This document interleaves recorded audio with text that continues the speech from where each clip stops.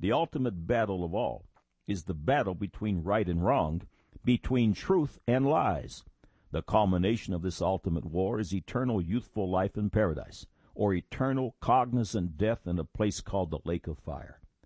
The battle is a battle over words, not printer's ink and paper, but the spirit of words and the accuracy of those spiritual words. The plumb line has been laid in Zion in the Christ of glory, and men must measure up. Just over 6,000 years ago, our great-grandparents dwelt in a place called paradise, where only one voice was heard, God's voice. There was no sin, no sickness, no pain, no sorrow, no tears, and no death. Every day had a beautiful postcard sky.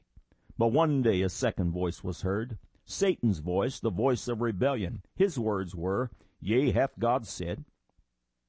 That second voice contradicted and challenged the first voice, God's voice. Our grandparents followed the second voice in disobedience and unbelief. That day they died spiritually, and a while later their flesh returned to the dust from whence it came. That very day they embraced the second voice. They died and were cast out of paradise and entered the world of sin and death. Today there appears to be an immeasurable number of voices standing against the first voice, but there are still only two. The voice of God, which is righteousness and life, and the voice of rebellion, which brought banishment from paradise. All the world's voices, other than the singular voice of God's word, although they may appear unique and different one from another, have one common denominator, and that is rebellion against the absolutes, the yea and amen of God. Jesus Christ is the way, the truth, and the life, and no man enters into paradise but through him. All other ways are rooted in, Yea, hath God said. Paradise is a place where only one word is heard, God's. Seek the single voice, and as you increasingly attain unto it, your days will become as the days of heaven upon earth. All things will work to your good no matter how they appear. By simply speaking the words of God, the words of faith will establish you, and every day your path will grow brighter and brighter until you pass through to the other side, to a place called paradise. We must divest ourselves of the second voice and put on the mind of Christ.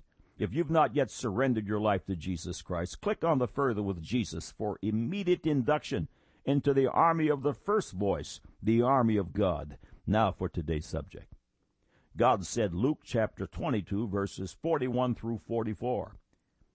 And he was withdrawn from them about a stone's cast, and kneeled down and prayed, saying, Father, if thou be willing, remove this cup from me. Nevertheless, not my will, but thine be done. And there appeared an angel unto him from heaven, strengthening him. And being in an agony, he prayed more earnestly, and his sweat was as it were great drops of blood falling down to the ground. Man said, the Bible is not to be taken literally. Much of the content is simply fairy tales, and the rest is the archaic writings of mere men. Now the record. Many find the Bible's account of Jesus sweating great drops of blood to be just one more instance of incredulous accounts portrayed in the Scriptures. But as in all instances, the Word of God is true.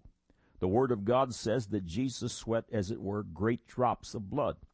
The medical term for what happened at Gethsemane is hematidrosis.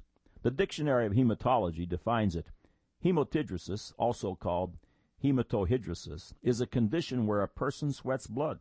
It is very rare and only often experienced when a person is suffering extreme levels of stress, for example, facing their own death. End of quote. The Stedman's Medical Dictionary defines it, excretion of blood or blood pigment in the sweat, an extremely rare disorder. End of quote. The following excerpt is found in a 1996 article from PubMed under the title Blood, Sweat, and Fear, a classification of hematidrosis. It reads, in order to verify the accuracy of the commonly used statement, I sweat blood, a survey of the literature in the subject of hematidrosis was made. 76 cases were studied and classified into categories according to the causative factor. There were component of systematic disease, vicarious menstruation, excessive exertion, psychogenic, and unknown. The psychogenic were further subdivided into those that occurred only one time, those that reoccurred, and the stigmatics. Acute fear and intense mental contemplation were found to be the most frequent inciting causes. Hematidrosis is an extremely rare clinical phenomenon with only few instances reported to have occurred within the 20th century. Basically, what happens in these rare cases of hematidrosis is that tiny capillaries in the sweat glands rupture under intense mental pressure.